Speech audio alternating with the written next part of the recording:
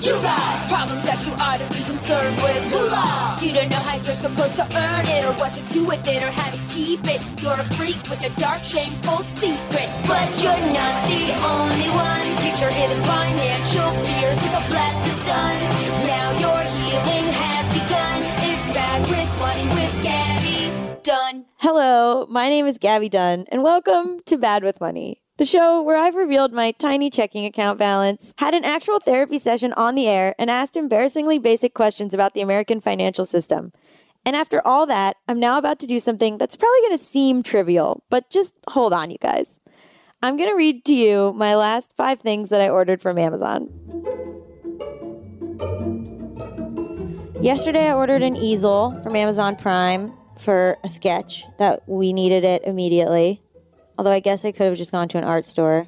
I ordered Nespresso pods for my Nespresso machine, which a very socially engaged person came to my house and told me that those were destroying the environment. So I still ordered them. A printer ink for my computer. And Venus razors. And magic sliders, door stops for my doors in my house. Why? I don't know. I also, a month ago, I ordered a book about homeschooling your children. I'm not married. I don't have children. I have no reason for this at all. What is wrong with me?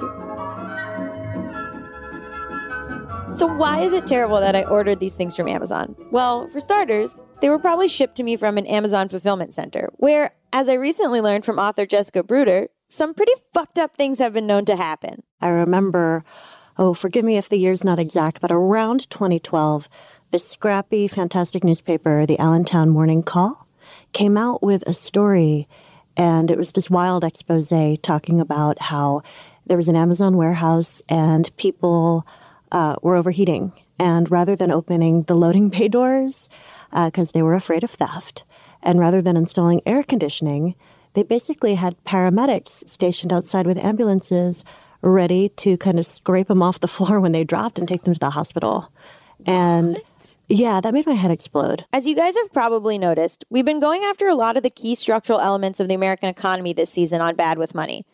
That means that a lot of the time, we're fundamentally talking about our role as consumers in that economy.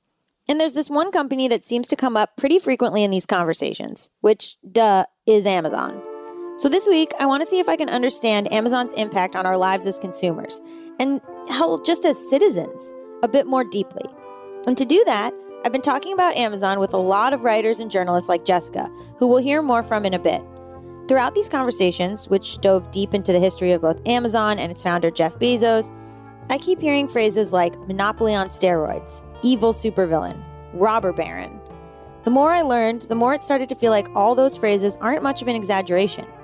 Which is a bit of a mindfuck, because I'm willing to bet almost everyone listening to this has a list just like the one I read a moment ago. And if you don't, there's a good chance you went to a movie theater recently and discovered that the movie you were there to watch was produced by Amazon Studios. Or maybe you decided to stay home and stream something on Netflix. Well, guess what? Netflix hosts their files on Amazon Web Services. Maybe you went shopping at Whole Foods, which Amazon recently bought.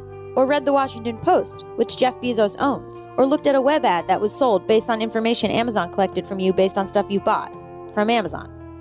The fact is, guys, you're probably interacting with Amazon at this exact moment without even knowing it. And I don't know about you, but I find that terrifying. Fascinating, but mostly terrifying. That there's a single company that has so much control over what we buy, how we buy it, how the things we buy even get made in the first place, and for the most part, we just don't think about it that much. So this week, we're going to think about it. Hard. Stay tuned. We'll be right back.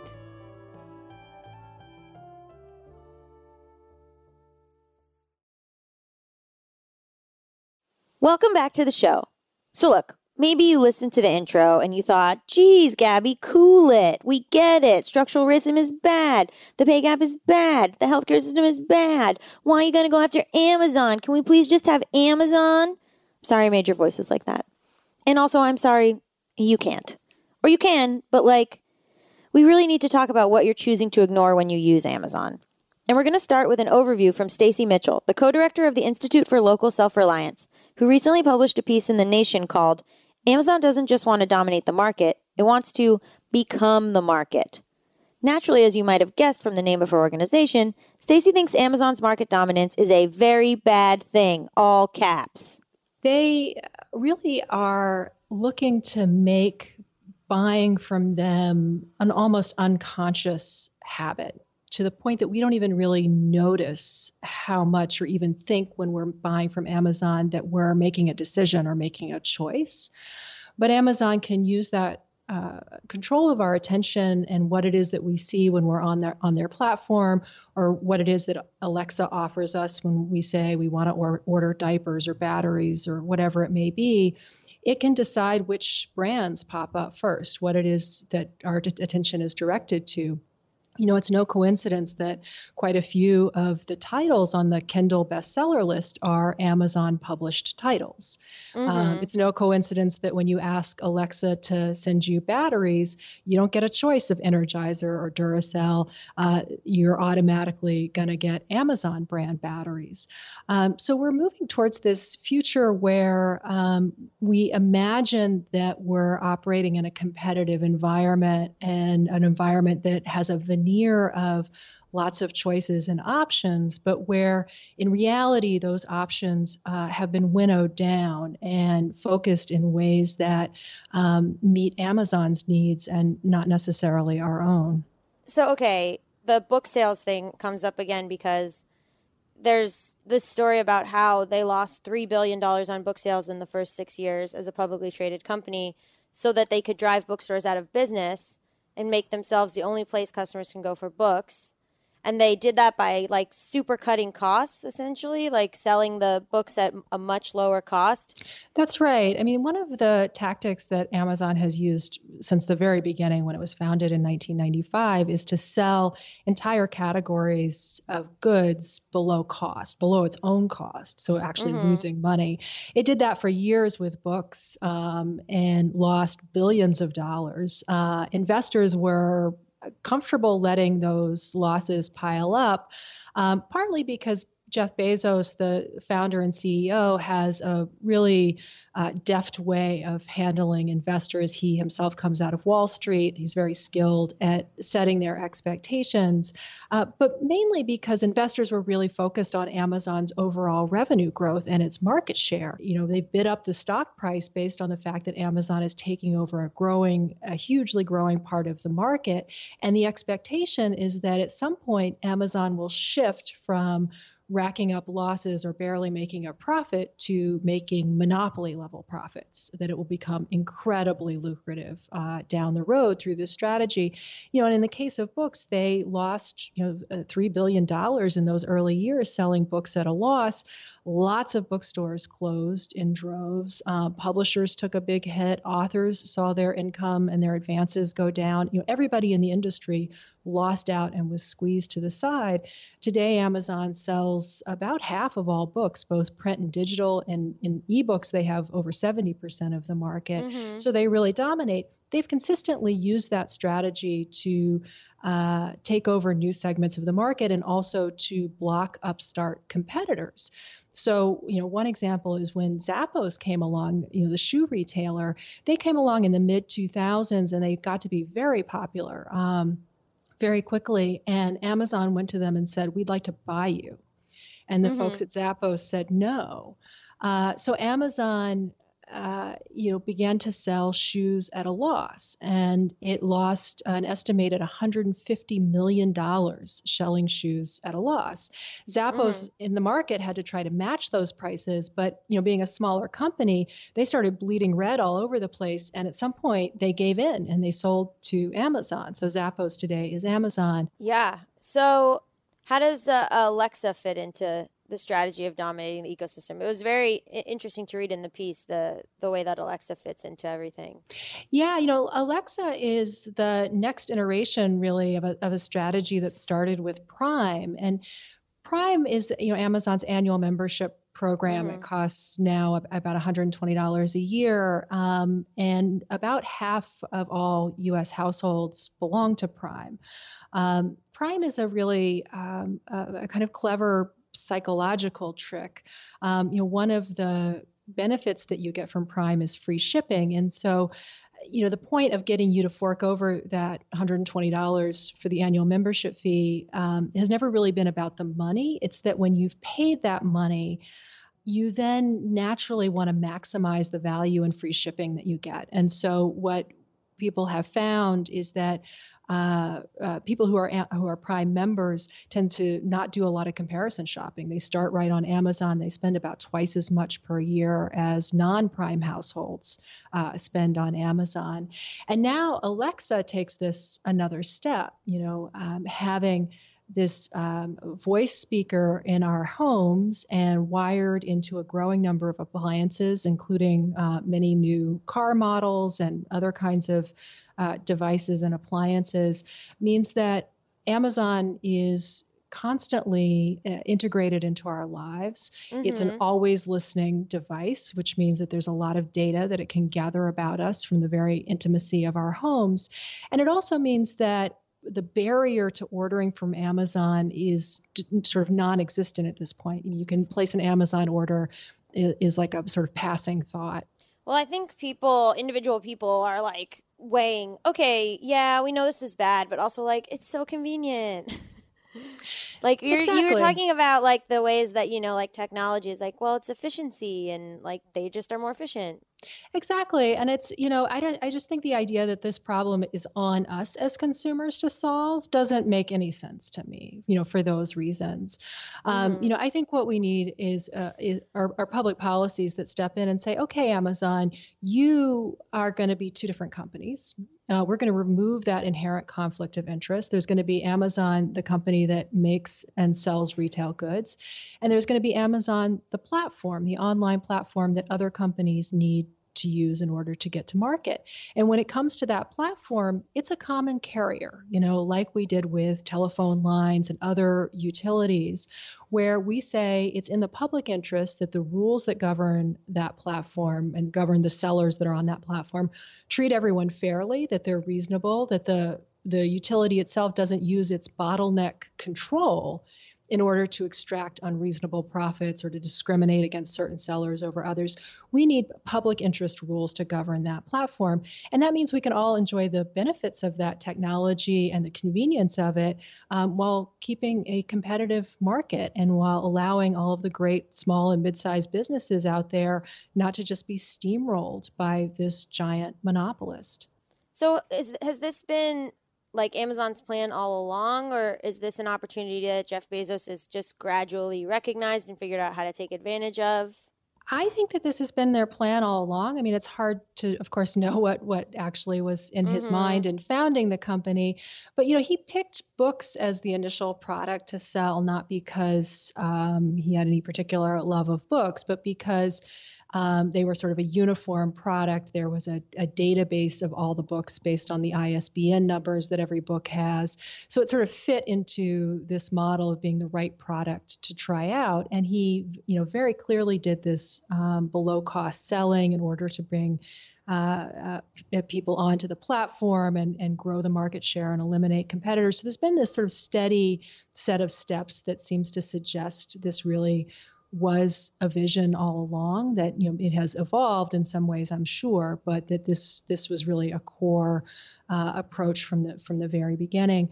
Part of that has also been that Amazon, since its very founding, has really relied heavily on government favors and handouts to fuel its growth. I mean, Amazon has picked up big subsidies for many of the warehouses that it's built. It's over half of its warehouses have received public subsidies, totaling about $1.2 billion to date.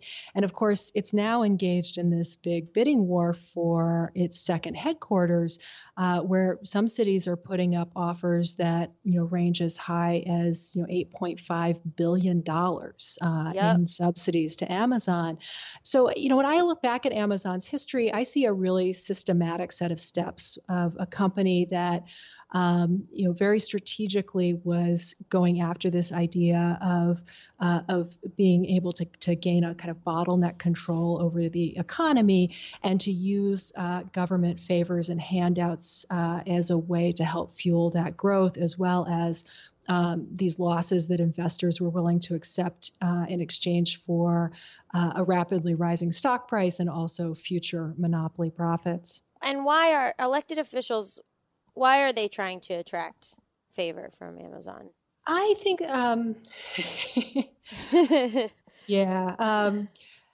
our economy is for ordinary people is really struggling a lot. I mean, we're in the middle of a vigorous recovery period, and yet a lot of people don't feel that way. When we look at what's happened with incomes, which are for most people stagnant, we've seen really not very strong job creation overall. And so I think there's a certain desperation on the part of cities to try to create jobs, to try to have economic growth and activity. But the really disturbing irony of all of this is that Amazon is a central protagonist in this story of rising inequality and job loss and new businesses not being created. I mean, it's really a root cause of a lot of those problems. And so by subsidizing it and fueling its growth, and allowing it to displace lots of other businesses, it's only making matters worse. I think a lot of people have a hard time, and I certainly did, like wrapping their minds around the reasons that a single company dominating the entire economy is bad from a business standpoint. Like, because they say, oh, well, they must be the best at it. But you write that it's even a bigger deal than that. It's a threat to liberty and democracy. Yeah, I mean, we've been conditioned since about the 1980s to think of ourselves as consumers, to think of our main role in not just in the economy, but just in general in our society as that of a consumer. We're referred to that way by the media. We're referred to that way by elected officials and by companies. Part of what that has done is it's made us forget that we're also people who need to earn a living, that we're also producers of value. And when you look at what Amazon is doing, the control that it is taking of one industry after another, and you look at those industries and you see manufacturers being squeezed and going out of business, you see competing retailers being squeezed and going out of business. When you lose all of that, what it means is that there are fewer opportunities for us to make a decent living, that the ability right now to go out and start your own business and be able to compete in an open market and a fair market has been dramatically diminished by Amazon's exercise of its market power. And we're in fact seeing a sharp drop in the number of new businesses created. And it also, it affects us as citizens, because now you have a company like Amazon that's out there deciding, which communities are going to do well, which communities are going to get a warehouse, which communities are going to have their economic foundation pulled out from under them because Amazon decides to really block and impede the businesses based in that community from competing. I mean, this is not, those are decisions that are inherently political. I mean, effectively, we have a kind of autocrat that is beginning to make decisions that profoundly affect our lives and affect the future of our communities. Those decisions are no longer dispersed across all of us are democratic. They're increasingly centralized in the hands of one company. It would be as though Walmart came into your community and not only built a big store on the outskirts of town, but then bought up all the other commercial real estate and decided what businesses get to locate in which stores, who doesn't get a store at all, how much rent they have to pay, who gets a location that has decent traffic. I mean, and then, proceeded to compete with those same businesses. We wouldn't allow that in the physical world, and yet that's precisely what's happening online. I'm sorry to go all Carrie Bradshaw on you, but I have to say, listening to Stacey describe Amazon's market dominance as bad for democracy, I couldn't help thinking, really? How dominant are they really? So I looked it up, and let me lay some numbers on you.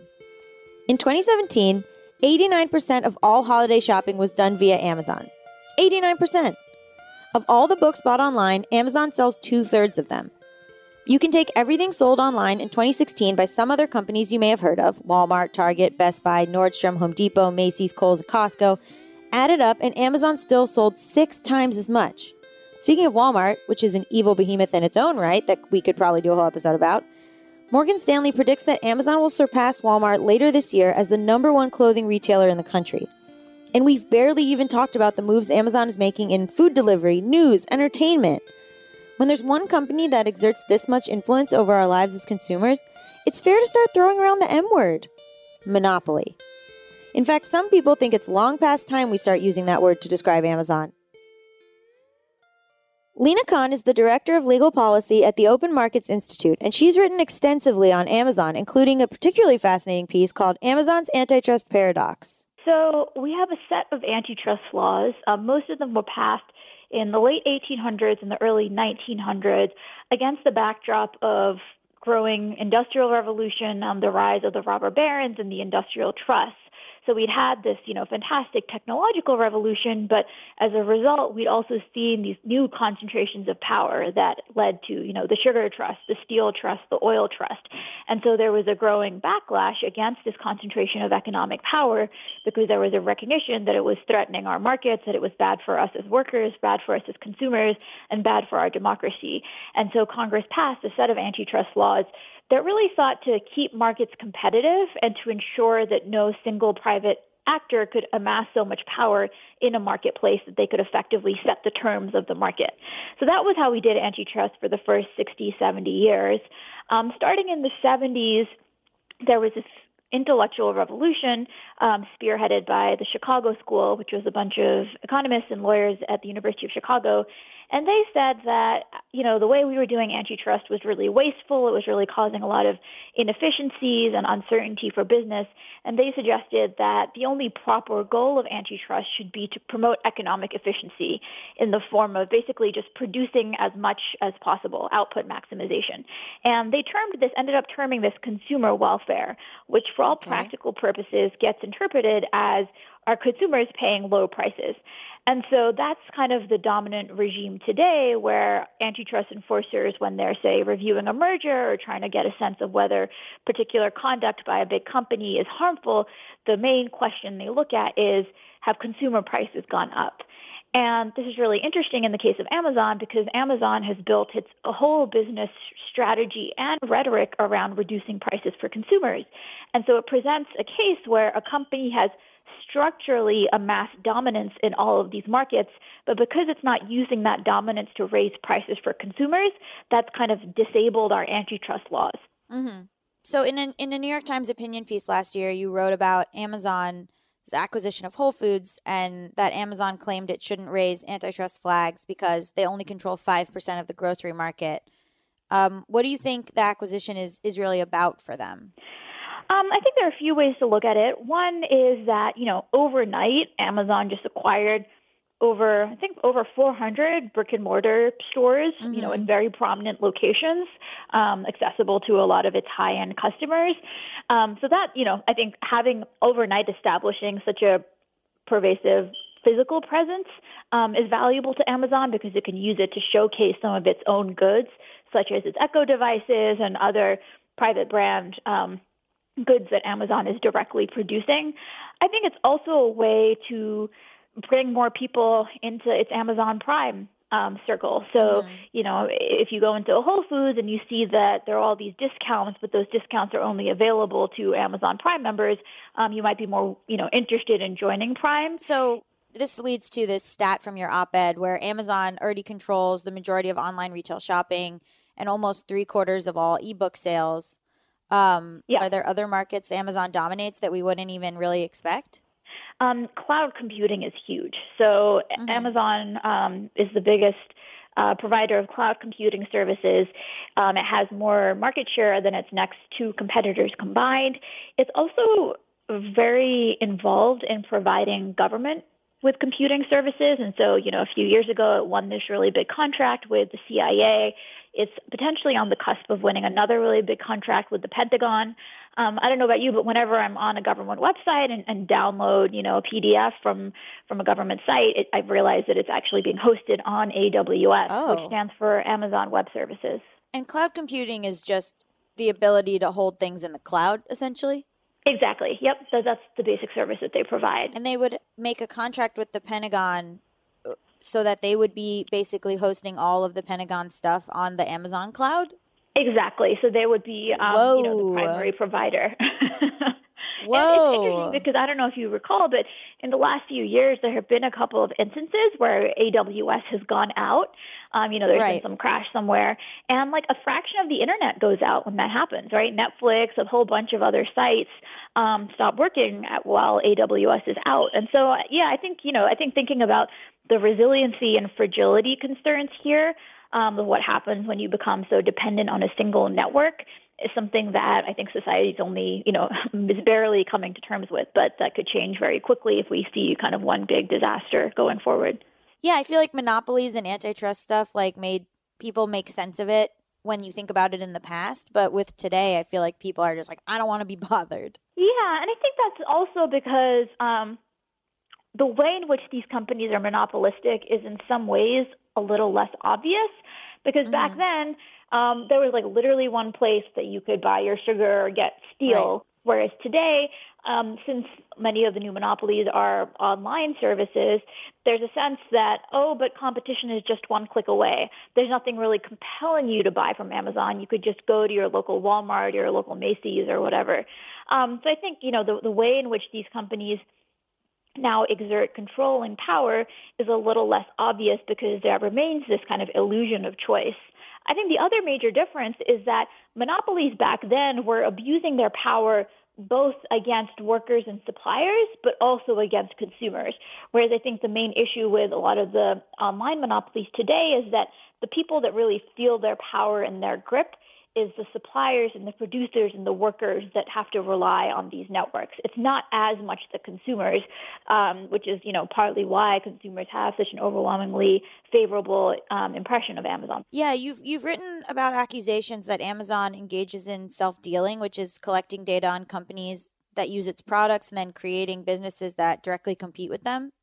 Is that legal? Is that, because I can imagine pushback sort of being well, yeah, they're smart. They are figuring this stuff out and they're doing it better than anyone. Why should they be punished for that? You know what I mean? Yeah. So I think in previous eras of how we did antitrust, it would have been illegal because antitrust is supposed to care about the integrity of the competitive process. And so I think the key issue here is that you have a whole independent set of companies that are undertaking the initial risk of bringing a product to market. Say there's this really nifty kind of vacuum cleaner that one seller in Minnesota realizes is really cool, and he kind of starts selling it on Amazon, and it starts doing really well. The fact that Amazon's been able to swoop in and steal that guy's insight about this vacuum cleaner and start producing itself or start going directly to the manufacturer and then either delisting that initial seller or kind of docking where he shows up on the search result, such that Amazon is now reaping, I think that creates a really unhealthy dynamic where the people who are undertaking the initial risk of bringing a product to market are not able to reap the reward because Amazon's able to kind of swoop in and steal that insight. Mm-hmm.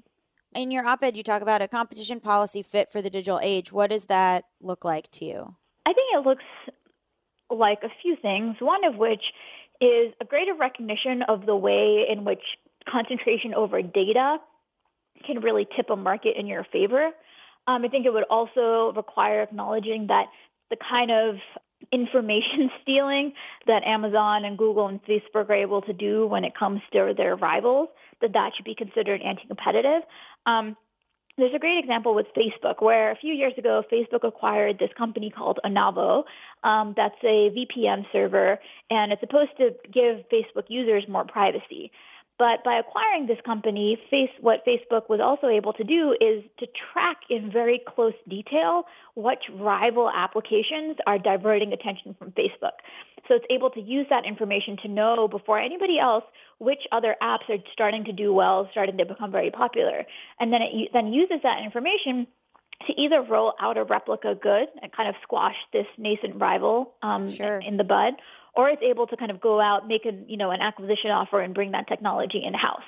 And so you really see how, there's a big information asymmetry between Facebook, Google, Amazon, and the rest of kind of the business community. And I think they're able to use that information advantage in ways that, favor them at the expense of open competitive markets that are conducive to entrepreneurship, that are conducive to innovation. So I think an antitrust approach that really understood the implications of having control over data and the competitive edge that data can give you, I think that would be important. I think the other thing would just be to move away from this very price-centric analysis of harm, because I think there are all sorts of ways in which a company can undermine competition, can undermine the competitive process in ways that don't immediately register as higher prices for consumers. I think this is also an important issue because there's a way in which we've lost the notion of a stable price online, right? So if you go on Amazon changes prices millions of times a day, right? Millions of times a day. Same with Uber. And what these companies can do is they can use that destabilization of prices to start ushering in price discrimination. So it's possible that you and I would pay different price for the same shoes on Amazon just by virtue of the fact that Amazon knows that I'm a more price-sensitive customer than you are. And so this kind of price discrimination that these companies can engage in, I think also means that, asking, are consumers paying higher prices is really just an anachronistic question because the entire concept of a price has changed. Uber has acknowledged on the record that it actually engages in price discrimination. It's based on, what it thinks people's willingness to pay is. So this is not a hypothetical. This is something that companies are already engaging in. I get that we're talking about big concepts here. Something as complex as U.S. antitrust law doesn't really feel like something that we as individuals can affect. But let's say the government isn't going to regulate Amazon like a monopoly or do anything to keep them in check. Shouldn't we at least ask ourselves what we're enabling by spending our money there? We'll get to that after the break. Stay tuned.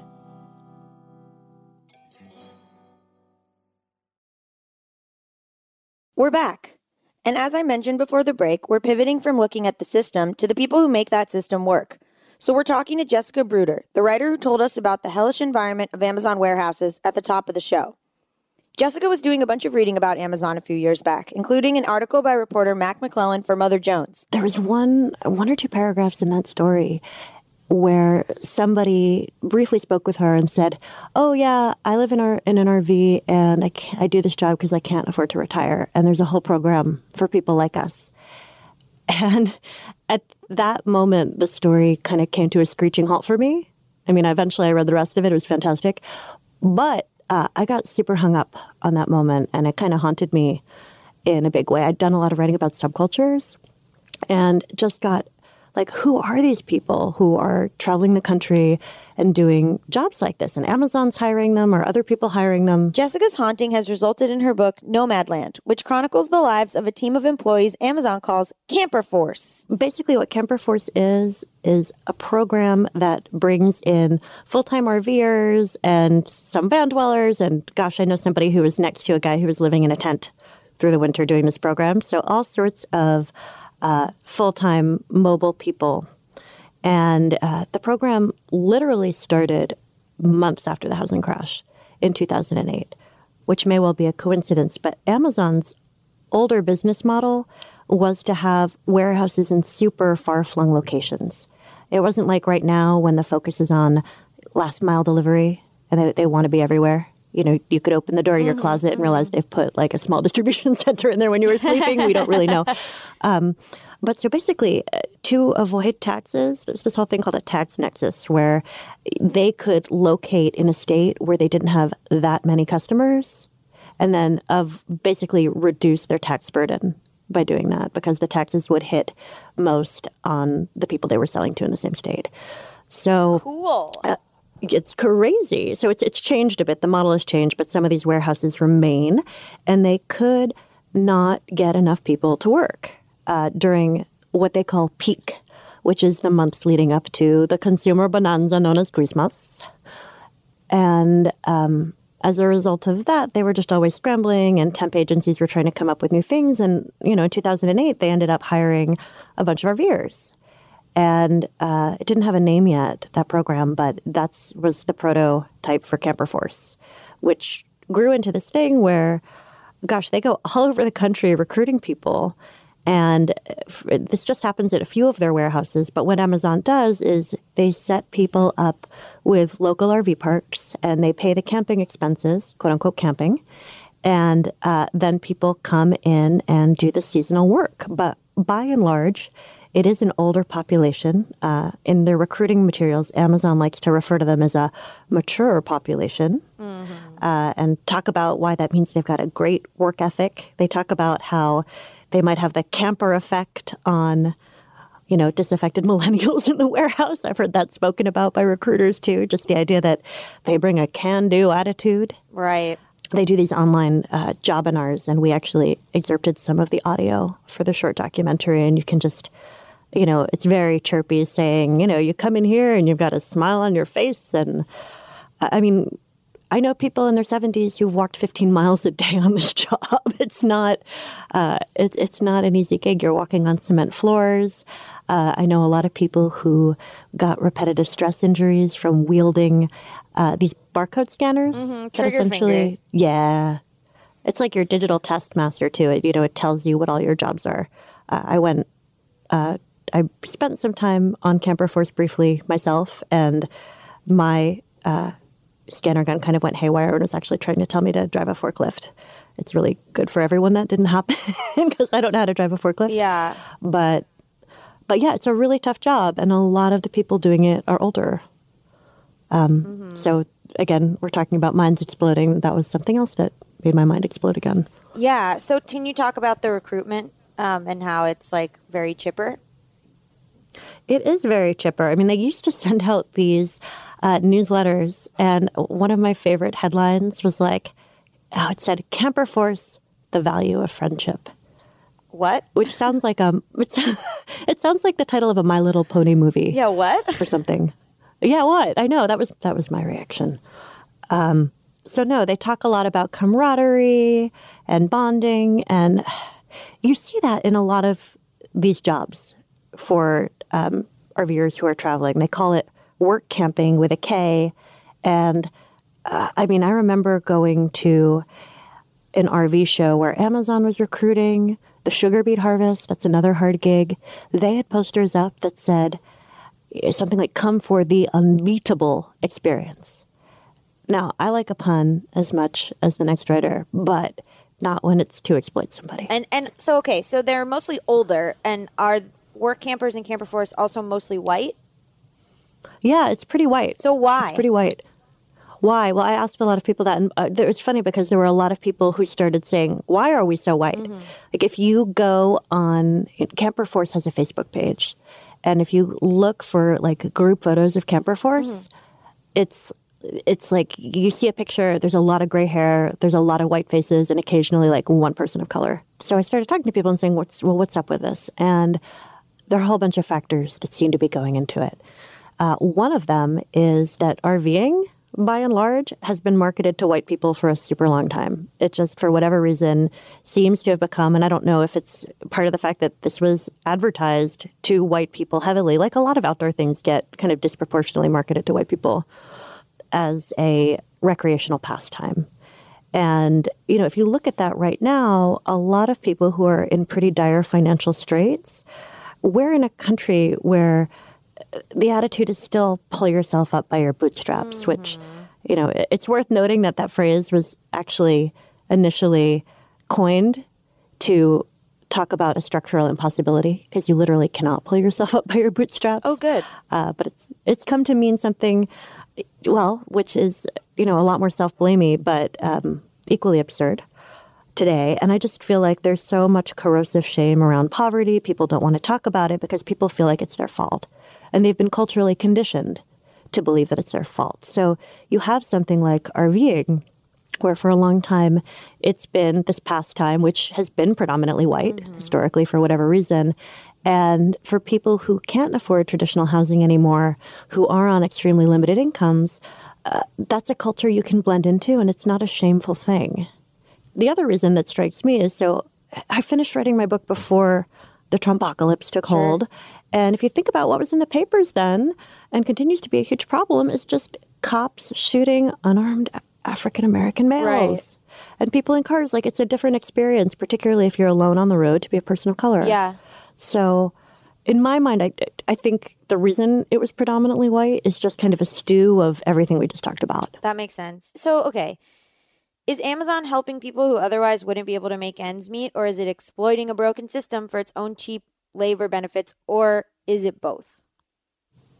Again, it really depends on your politics. So, for example, in a situation like this, yeah, they're not doing anything illegal. But yes, they are definitely the beneficiary of a very broken system, kind of a system where it's kind of like, well, let them eat iPhones, right? I mean, this is a very pliable, very, very user-friendly workforce. They're not going to ask for much in terms of benefits. They disappear when you don't need them anymore. And, I believe people deserve more than that. So I do think, that it's very advantageous to Amazon to hire them, and they do, and they reap the benefits of that without, we don't demand very much in return for these people. But I do see it as do you hate the player or do you hate the game? Like, I find their behavior pretty predatory and odious and monopolistic, but we're not enforcing monopoly law in this country anymore. So forget about that. But by the same time, it's a much bigger thing. I mean, Amazon, I've said this before, they're kind of the perfectly evolved predator for the ecosystem we've all had a hand in building. Like, we built the jungle and they're the alpha, creature. Like, they've adapted the fastest, the best. So Amazon's the largest employer of this group of workers? They don't give out numbers. I definitely say they're the most aggressive in terms of they go all over the place. But the numbers have fluctuated. So in 2014, when I asked them how many people, I just walked up to the recruiting table and they said the head count then was around 2,000, but I don't have any numbers since then. So, we're not talking about great, huge globs of everybody's grandmother and grandfather is going to be doing this in 5 years. This is kind of more of an indicator thing. Yeah. So it's weird. Like, the problems are so much bigger, but this is just kind of one manifestation of a quote-unquote solution that people have found to essentially reconstitute some sort of mobile middle class and have some degree of autonomy. We could make the argument that Amazon's exploiting our broken system, but at least they're creating jobs in underprivileged communities. What's so bad about that? Well, according to reporter Alana Samuels, not all those jobs are good jobs. She wrote a piece for The Atlantic about an Amazon warehouse that opened in San Bernardino, California, a city struggling with poverty and high unemployment rates. Samuels reports that the percentage of people living in poverty has actually increased in the years since Amazon opened for business in San Bernardino. The company did bring jobs to a community ravaged by unemployment, but the jobs it brought don't pay well enough to help the community move out of poverty. All of this raises questions about another one of Amazon's schemes to be America's employment saviors. You may recall the effervescent coverage of Amazon's recent plan to build a second headquarters. It's a $5 billion project that creates 50,000 jobs. There are 238 cities that are vying for this. Boston, Chicago, Columbus, Dallas. It's a big fight still here. It's a big fight. Amazon is running a reality show. They've got the mayors of every city coming to them. They've asked for all kinds of data. This is kind of an amazing process to watch. So what's so bad about a $5 billion construction project that's going to create 50,000 new jobs? For one thing, jobs at Amazon HQ are different than the warehouse jobs we were just talking about. These are high-paying tech industry jobs, the kind that can lead to massive spikes in housing prices. Seattle, which is home to Amazon's first headquarters, declared a state of emergency in 2015 because of the outbreak of homelessness. Part of the cause? Rents have increased 65% since 2009 in King County, where Seattle is. So what is it about American culture that enables people like Jeff Bezos to create companies like Amazon without much apparent resistance or concern? We'll try to figure that out after the break.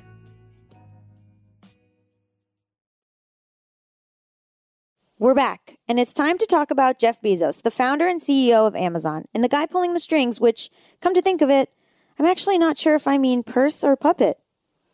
Anyway, Bezos is literally the richest guy on the planet, so why don't we hate him? Why do we keep throwing our money at him? For an answer, I turned to Nicole Ashoff, the author of The New Profits of Capital, which explores the disparity between the rosy reputations of people like Bill Gates and Sheryl Sandberg and the less friendly, more cutthroat corporate policies they've deployed to achieve those reputations. Nicole says Jeff Bezos is tough to figure out, to say the least. Bezos is a little bit different. I mean, he's a sort of classic entrepreneur in the way that we idolize entrepreneurs throughout American history. And he actually, compared to the other kind of, storytellers, someone like Zuckerberg, he actually has a much kind of bigger vision about how he wants to change society.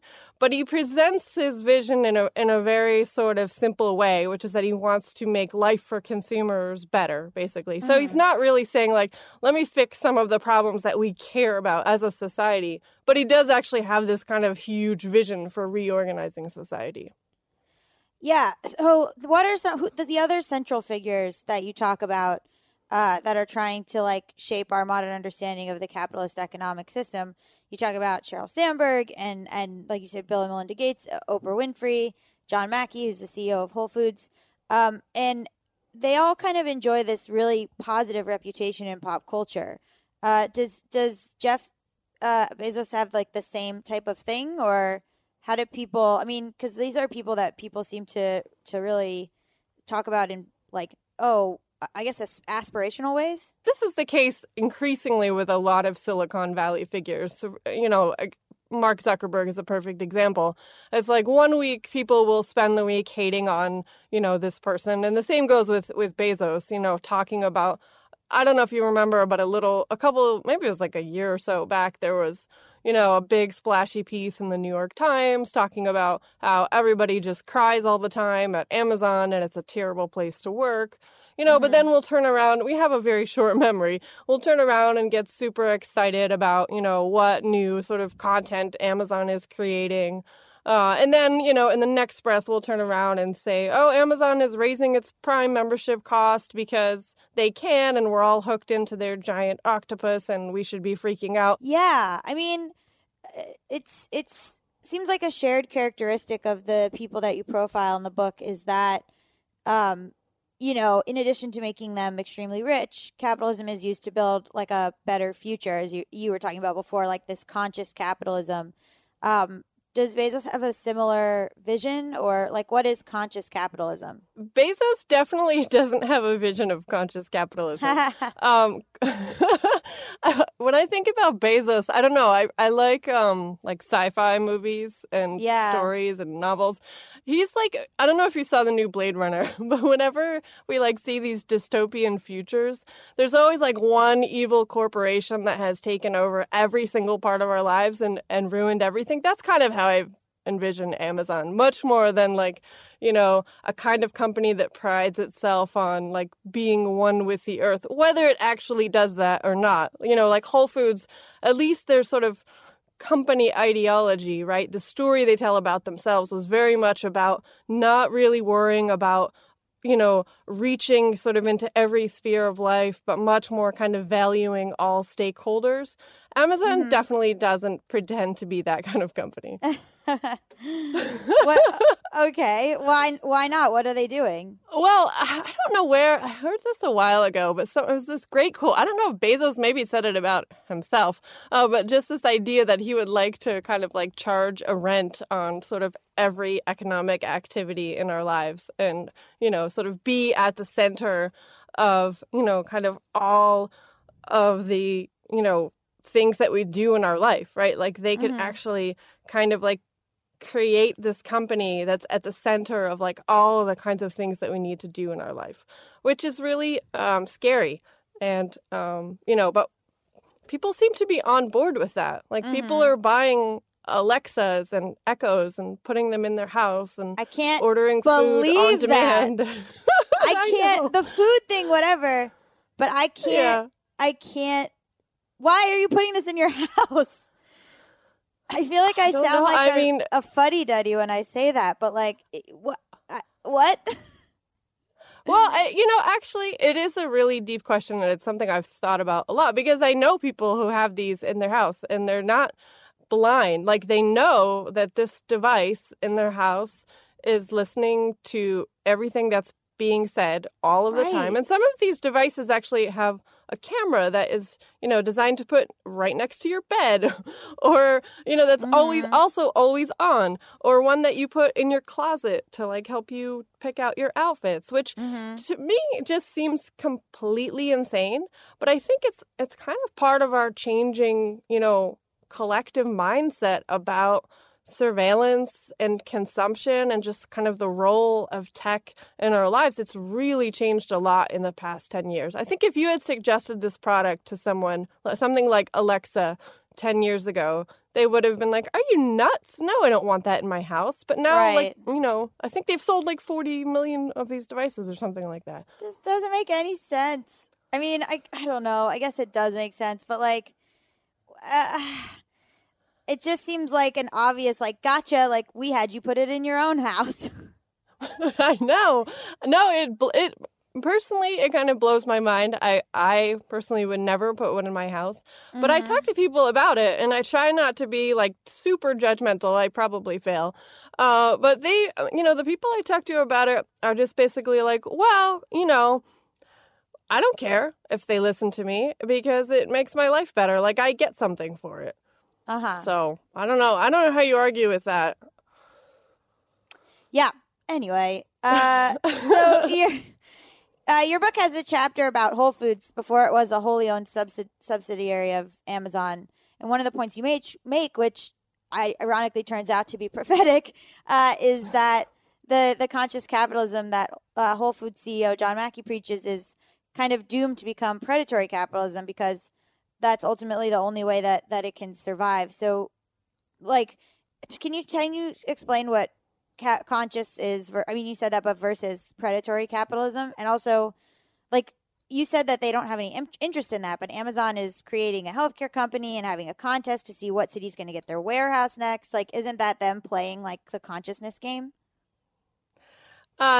I wouldn't think about it that way. So the point I was trying to make when I was telling this kind of story about Whole Foods was that here's an example of a company where the head of the company, is not a terrible guy. And I think he does, John Mackey, who's, as you said, Whole Foods has been bought by Amazon. But before it was bought by Amazon, it existed for quite some time as an independent company who really did, whether it succeeded at this or not, really did kind of preach a model of, a kind of old-fashioned company where all of the stakeholders, whether it's the workers or the suppliers or the environment, are valued and they have a kind of role in, making this sort of slow growing, kind of competitive, but still caring about the customer and making a good product company, right? And the idea was that if we don't just care about,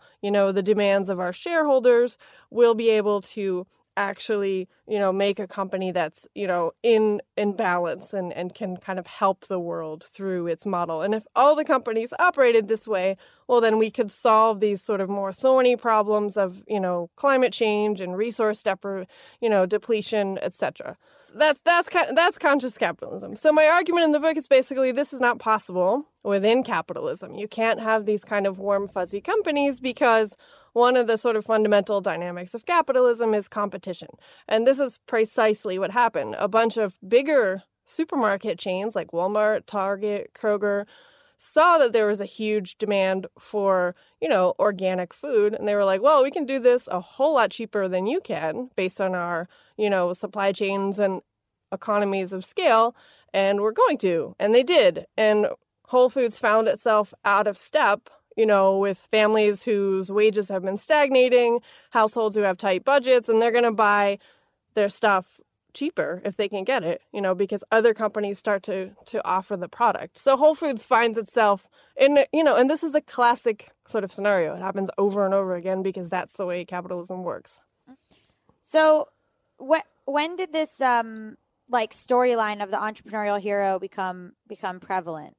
Like when I think was this kind of always done with rich people? Yeah, always. I mean, and you have these sort of classic, biopic pieces and books. I mean, there's so many books written about all of there's like several written books just written about like Bezos. I mean, this is part of our culture in American society to really kind of elevate these entrepreneurs as like wizards or geniuses. So I think that's always been there. And I mean, Bezos didn't take over Whole Foods, I don't think, for the kind of conscious capitalist model. I think it was really a much more sort of nuts and bolts, like look at all the real estate that Whole Foods has in these very wealthy areas. And all of these people who shop at Whole Foods are also Prime members. So let's actually sort of link these up together for my big octopus kind of corporate model. Is there... I mean, so it's like you said, it's storytelling, right? I mean, either they tell the story about themselves or they have it told about them. And it's like this sort of almost like Greek gods thing with rich people, right? Like, is there something unique about these people today, or is it the same kind of storytelling? No, and I think you make a really good point. It's either they're telling the story or someone is telling the story about them. And remarkably, the two kind of, it doesn't matter who's doing the telling, the story is always kind of the same. And I think it's always been this case. I've recently been reading more about the Gilded Age for this book that I'm writing. And if you look back at the way, newspapers and journalists describe the kind of titans of the late 19th century, people like Vanderbilt and J.P. Morgan, it's really similar.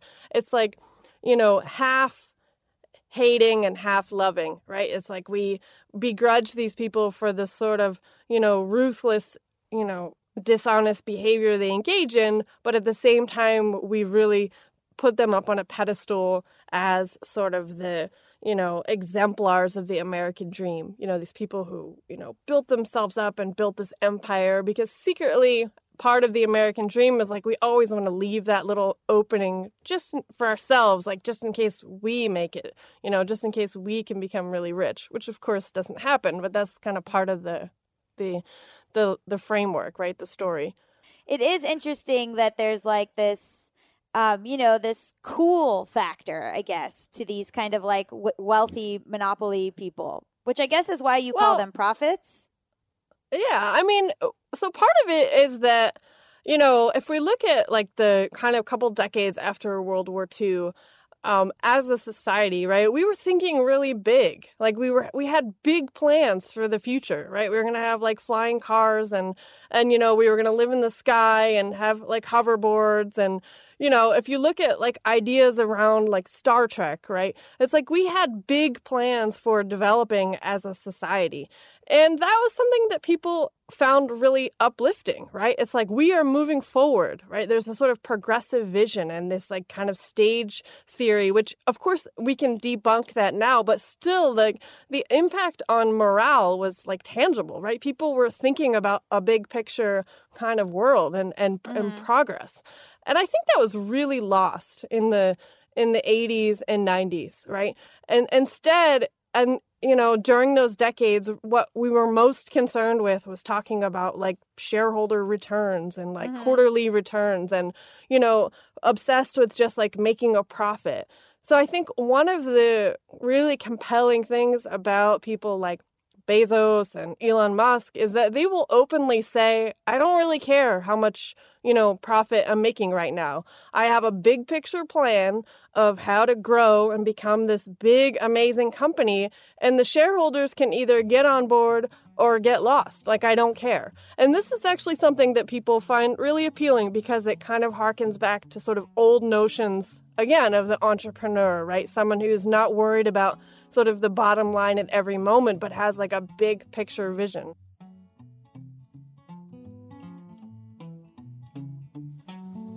So folks, what do we do? There are plenty of great things that might not exist without Amazon and Jeff Bezos.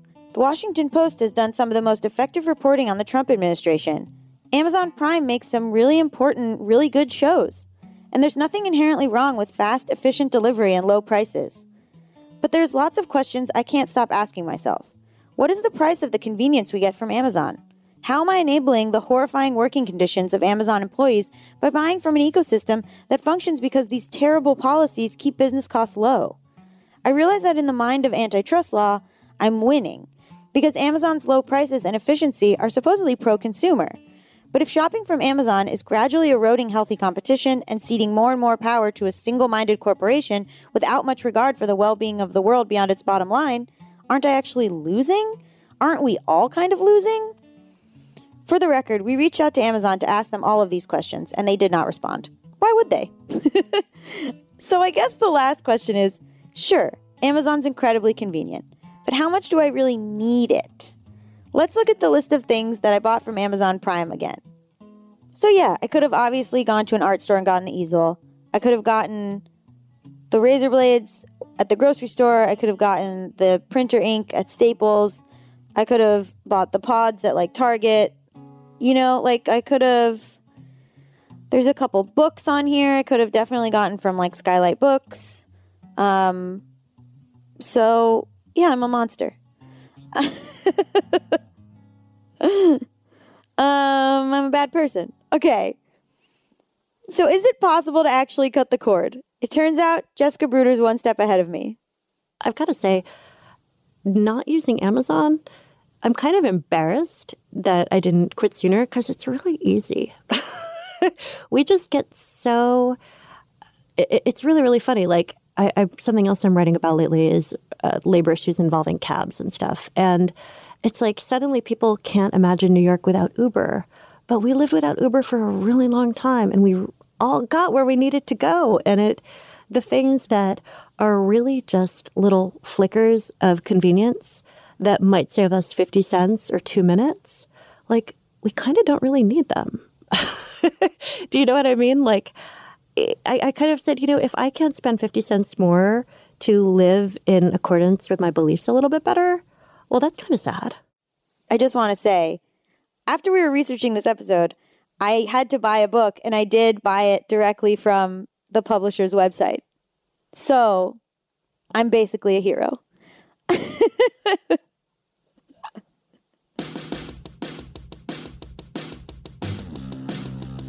Thanks for listening to Bad with Money. If you like the show, please rate and review us in iTunes, and be sure to tell all your friends who are bad with money that this is the show for them. And also tell your friends who thought it was real cute and fun when Preet Bharara suggested Jeff Bezos should buy Twitter. Oh God, could it be any worse than Twitter already is? We're part of the Panoply Network. Our producers are Lindsay Cradwell, Cameron Drews, and Sam Dingman, and we're edited by Chiquita Pascal. Andy Bowers is Panoply's Chief Content Officer. Original music for our show was composed by Zach Sherwin, Mike Kaplan, and Jack Dolgen. Our theme song is performed by Sam Barbera, and our show art is by Cameron Glavin and Dan Blondell. I'm Gabby Dunn. See you next week.